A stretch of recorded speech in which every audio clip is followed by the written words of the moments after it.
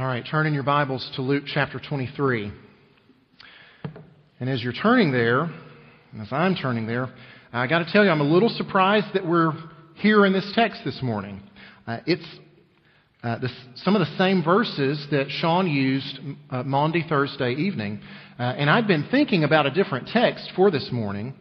But Maundy Thursday, sitting right there, changed my mind. Sean read these verses in his larger passage, and I gained some clarity that night on a passage that I just really was not too fond of before and felt a little conflicted about. It just didn't sit right with me. So let's look at that passage together and then figure out what in the world I'm talking about with all this. Chapter 23, verse 39. Right in here in the middle of this crucifixion account, one of the criminals who were hanged railed at him, saying, "Are you not the Christ? Save yourself and us." But the other rebuked him, saying, "Do you not fear God, since you are under the same sentence of condemnation? And we indeed justly, for we're receiving the due reward of our deeds. But this man has done nothing wrong." And he said, "Jesus, remember me when you come into your kingdom." And he said to him, "Truly, I say to you, today you will be with me in paradise." This is God's inspired, inerrant, infallible, and authoritative word. Let's go together in prayer. Oh God, we need your help. Holy Spirit, come even in these moments and help us to understand this word that you inspired. Give us insight. Help us to see and understand the gospel as it's so clearly presented in these verses. Bring great conviction. Bring the power of your word to bear upon each of us. We pray in Christ's name and for his sake. Amen. So why so conflicted over this? It seems simple enough. The criminal finds salvation in the very last moments of his life. Good for him, right?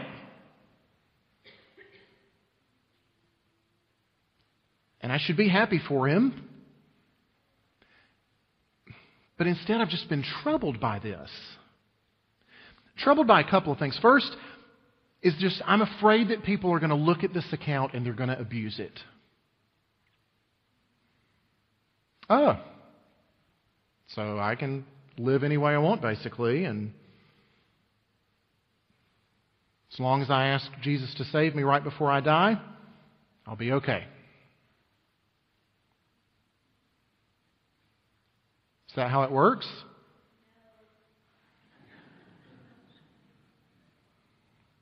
I agree. I mean, this dude lives a life of crime.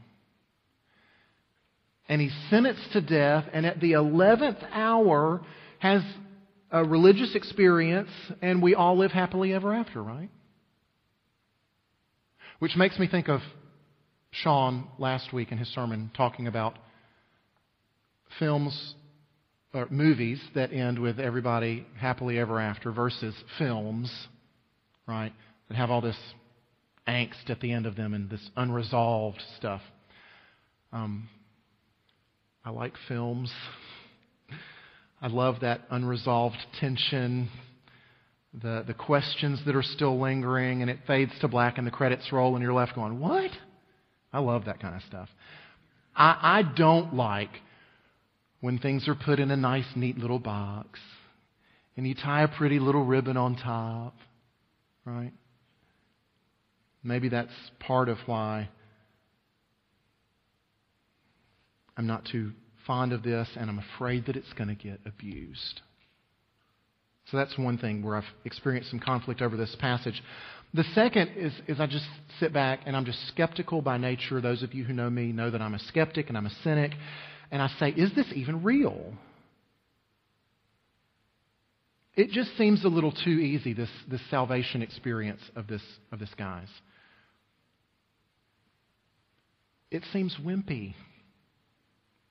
It's anemic. And so if I were honest with you, I would tell you that I'm always a little skeptical of deathbed confessions. Right? I want them to be true. Right? Especially when it's somebody that I know and that I love. I want them to be true. But I'm skeptical a lot of times. And so as I've wrestled with this passage, my mind has gone to 3 other places in Scripture. And they're not exact parallels, but they express some of the same emotions and some of the same reservations that maybe I've been experiencing. One of which would be the older brother, right? If you know this parable in Luke 15 of these 2 brothers, it's the prodigal son is probably how you know it. But there are 2 brothers. Father's still alive, and the younger brother takes his part of the inheritance and goes off and just blows it. And I mean blows it royally. Reckless, loose, promiscuous living. He blows through the entirety of it, and then he comes back to Daddy. And Daddy receives him with open arms and gives him the welcome of a king. And so the older brother who stayed at home, hating it all the while, probably wishing that he had taken the money and run, he sees how his father receives this younger brother of his, and he comes unglued. He's indignant.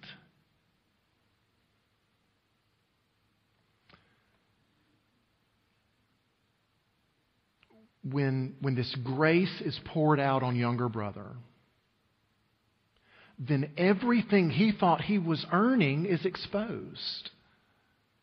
That's the first place that my mind goes to in Scripture. The second place is somewhere where Sean actually took us recently, and that's Jonah. And it's specifically the last part of Jonah, right, that never gets taught in kids' Sunday school. It's Jonah 4, where after reluctantly and very unenthusiastically, Jonah finally preaches to the Ninevites, and they repent. This is how Jonah responds. It displeased Jonah exceedingly, and he was very angry.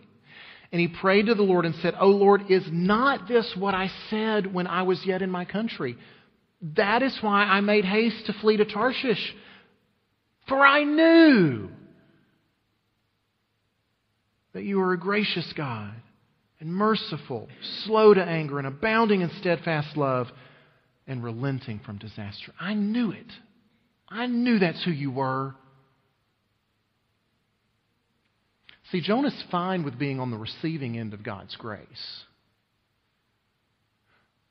until he goes and he gives it to somebody who, in Jonah's estimation, doesn't deserve it. Each of these 3 places that my mind goes to in Scripture just make me feel worse and worse. The third one is the parable of the laborers in the vineyard, Matthew 20. So you've got this vineyard owner who at the start of the day goes out and says, "Hey, you're standing around, you need work. Go work in my vineyard, I'll give you a denarius, a day's wage at the end of your labor." And so they say, "All right," and they go and they do their thing. 4 more times through the course of the day, he goes back out and finds people standing idly by. And to each group he says, "Go work, and at the end of the day I'll give you what's right." He even does that an hour from quitting time. And so the end of the day comes, and he pays them in reverse order. He starts with those that were hired an hour before quitting time, and guess what they get? A denarius. They get a full day's wage, which leaves those first hired kind of scratching their heads. What are we going to get? Well, they got a denarius too, and they were ticked. They were upset. "How dare you make them equal with us? We worked all day and it was hot." I love how that little detail is added. All right. So there's all my conflict. Right? I'm a very troubled person. I'm very conflicted about this. But all that began to melt away Thursday night, a week ago. When Sean read these verses in the context of his passage, I've probably read or heard these verses 100 times. And it was in that moment that the light bulb finally went on for me. And I said, oh, I see what you're doing here.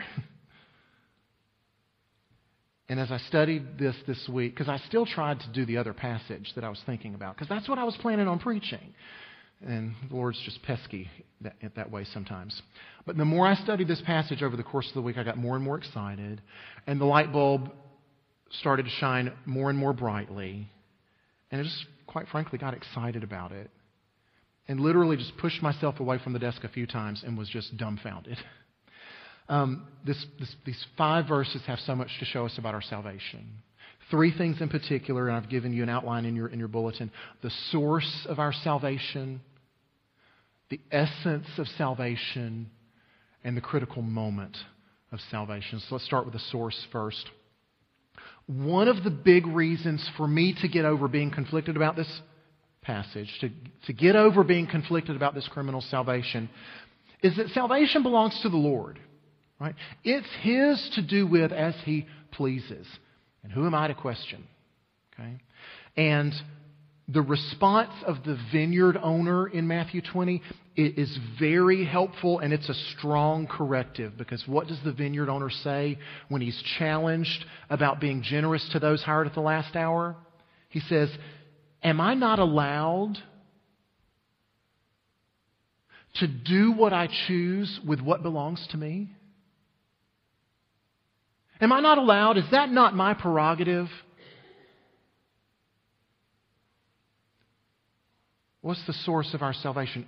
Salvation is the Lord's. It's His to do with as He pleases. It comes from Him. He's the source. And if we pay close attention to the context of these verses, we're forced to consider another aspect of this. Because we have not one, but we've got 2 criminals here, right? Who are in the very exact situation. Have lived most likely the exact same lives. Lives of crime. They've both been given a sentence of death. And here they are. 2 criminals, 1 common experience, but 2 very different outcomes. And so here's the important question for you to consider with this. What makes the difference? They were essentially the same guy. 2 very different outcomes. What accounts for that difference? What happened to the one criminal so that he stopped mocking and reviling Jesus? Because if we take Matthew's account with this, right? Matthew tells us they both started out reviling him. So what can account for this very sudden and immediate change in this one criminal that didn't happen to the other? Well, maybe the second criminal, he was smarter than the first criminal. And he started connecting the dots and he figured it out and he said, aha!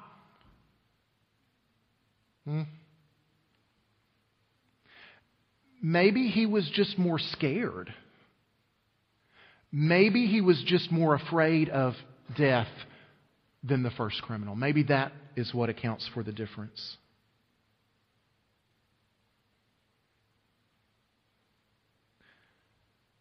The question boils down to this. Was the difference maker something inside him? Or was it something outside of him?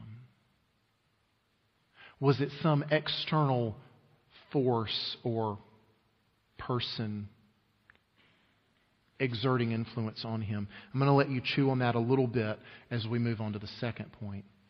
The essence of salvation. Of what does salvation consist? What is the stuff that salvation is made of? How does it come about? Because all this criminal did was ask Jesus to remember him. Right? Is that enough? I guess that's the part that seems a little anemic to me. Jesus, remember me. But let's step back and look carefully at this. Step way back first to think about the sum total of Scripture when it speaks of and describes salvation. What's involved? It seems that there are two necessary components, for lack of a better word. And that's a terrible word, but I couldn't do any better. Sorry. And this is probably best summed up by Jesus himself. The very first words that Mark records of his earthly ministry. Mark 1:15, he says, "The kingdom of God is at hand. Repent and believe the good news."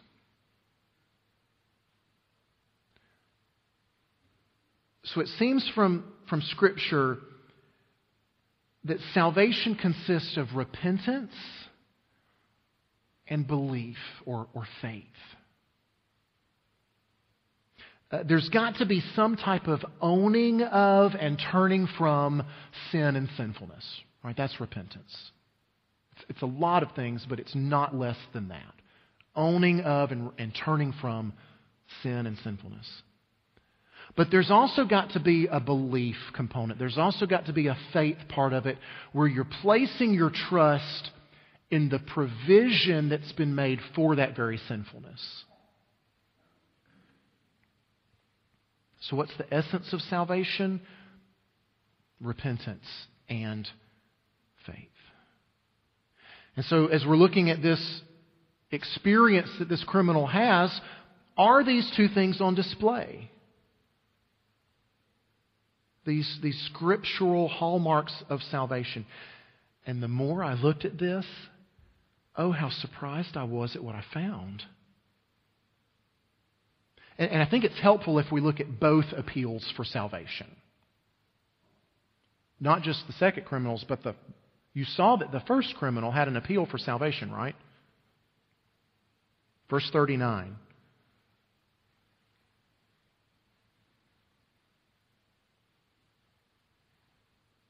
Are you not the Christ? Save yourself and us. Let me just throw that in there just in case. Just in case this whole thing turns out to be real. Right? Save us too. So as a technicality, the first criminal asks to be saved. But clearly this is the one that's wimpy and anemic and lacking. There's no repentance involved here. There's certainly no faith involved here. This is asking to be saved without believing that he can do it. And so with that as our foil, now let's look at the second request. Far from anemic and wimpy, it's strong. It is robust. First, look at the evidence of repentance, verses 40 and 41. But the other rebuked him, saying, "Do you not fear God, since you're under the same sentence of condemnation, and we indeed justly, for we are receiving the due reward of our deeds, but this man's done nothing wrong." He's owning his sinfulness. He's owning the justice that's about to come to him.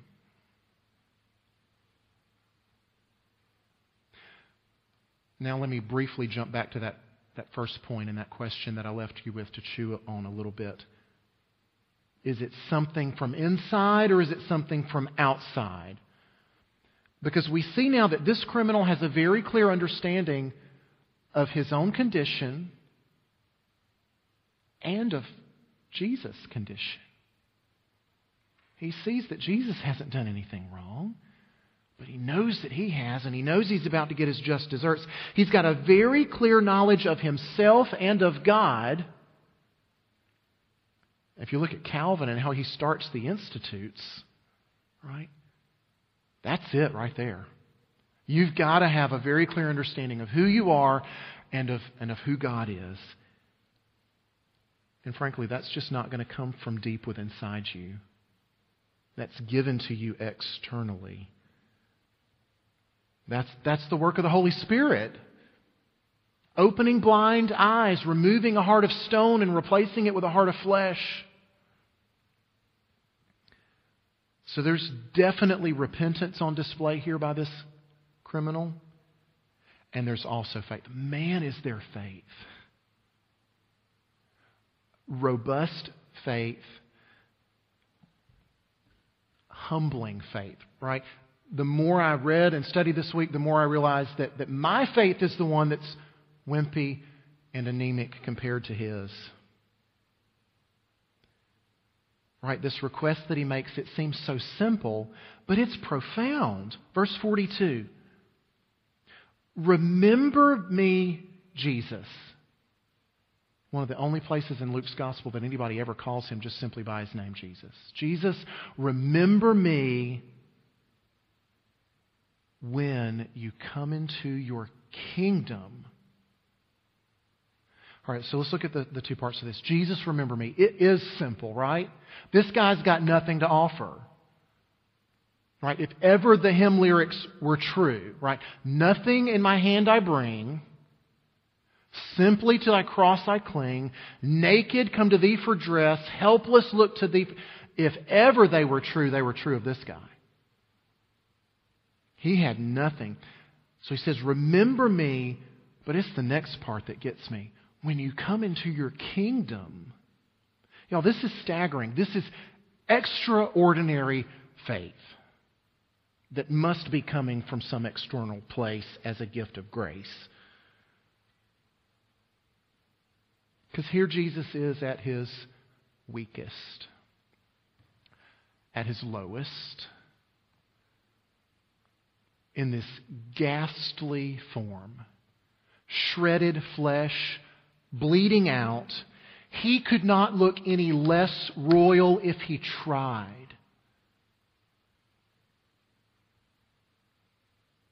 And yet here this man is thinking that he's a king with a kingdom. This blew my mind all week long. Where are Jesus' followers right now? In this moment, they've scattered like roaches when you flip on the light switch. Think about the crowds. Think about all that they saw. They saw Jesus heal people, feed people, exorcise demons, raise people from the dead, and they didn't believe.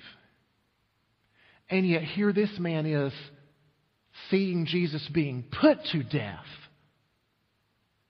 And he says, you're a king and I want to be in your kingdom.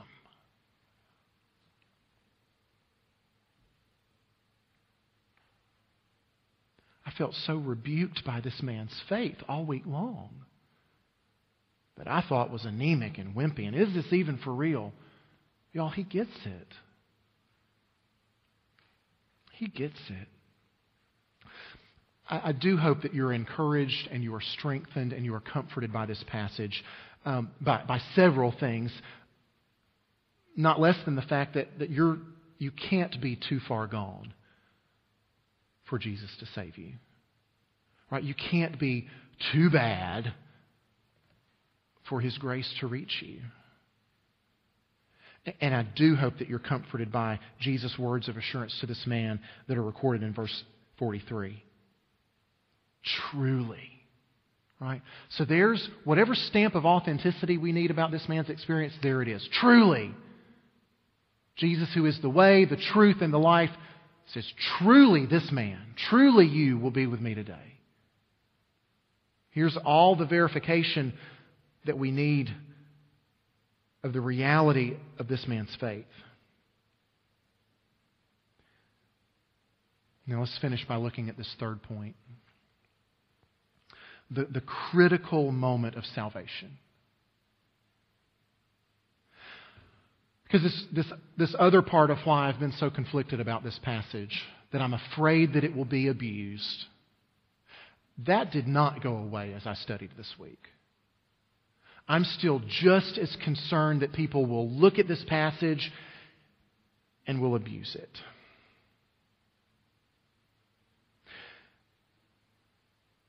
that they'll look at this criminal and the salvation that he found in the last moments of life, and they will foolishly think, well, I can wait too. I've got time.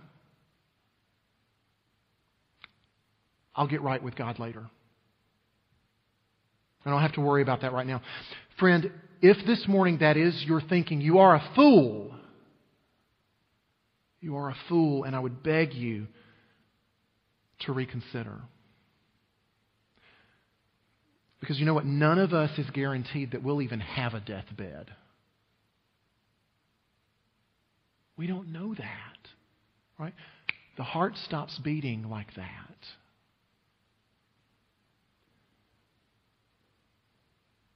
The 18-wheeler swerves into your lane like that.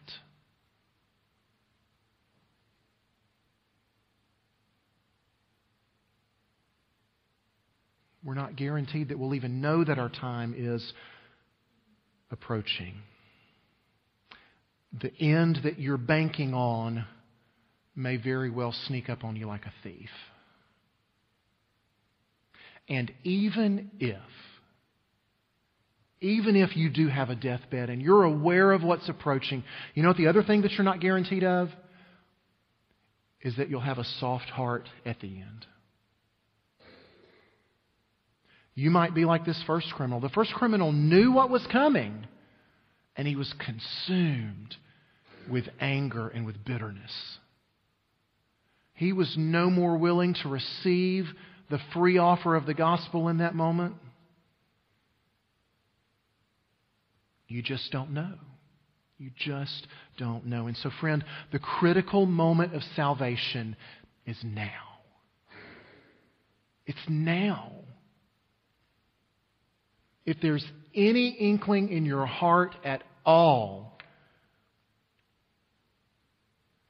of an awareness of your sin and of your deserving to be punished for it, and if there's any fledgling belief at all that Jesus took the punishment for you, then the call for you today is to repent, to own that sin, to own those just deserts that you will receive, and to believe, to trust that Jesus did it. Today, while it is still called today, own your sin. Trust the Lord Jesus has taken it for you. This is no wimpy salvation at all. Let's pray together.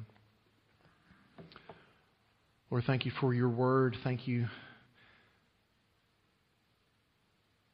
for the patience of your Holy Spirit in helping us understand it.